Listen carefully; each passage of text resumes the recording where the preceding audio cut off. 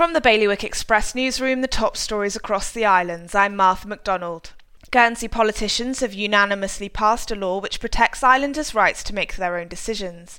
The capacity law has been welcomed by the island's health department. The will of a man who took his own life has sparked a legal battle in Jersey between his partner and sister. Whilst his fiancée claims he wanted her to have the money, his sister alleges he may have been drunk when he penned the document.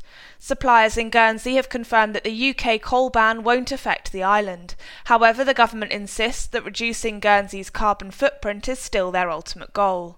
A chef in Jersey has been jailed after shoplifting 4 sets of headphones to give to his family as Christmas gifts.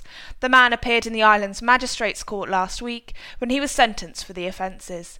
For those stories in full or to get the headlines straight to your inbox, head to bailiwickexpress.com. Your weather now, there'll be a mixture of sunshine and showers with highs of 10 degrees across the islands.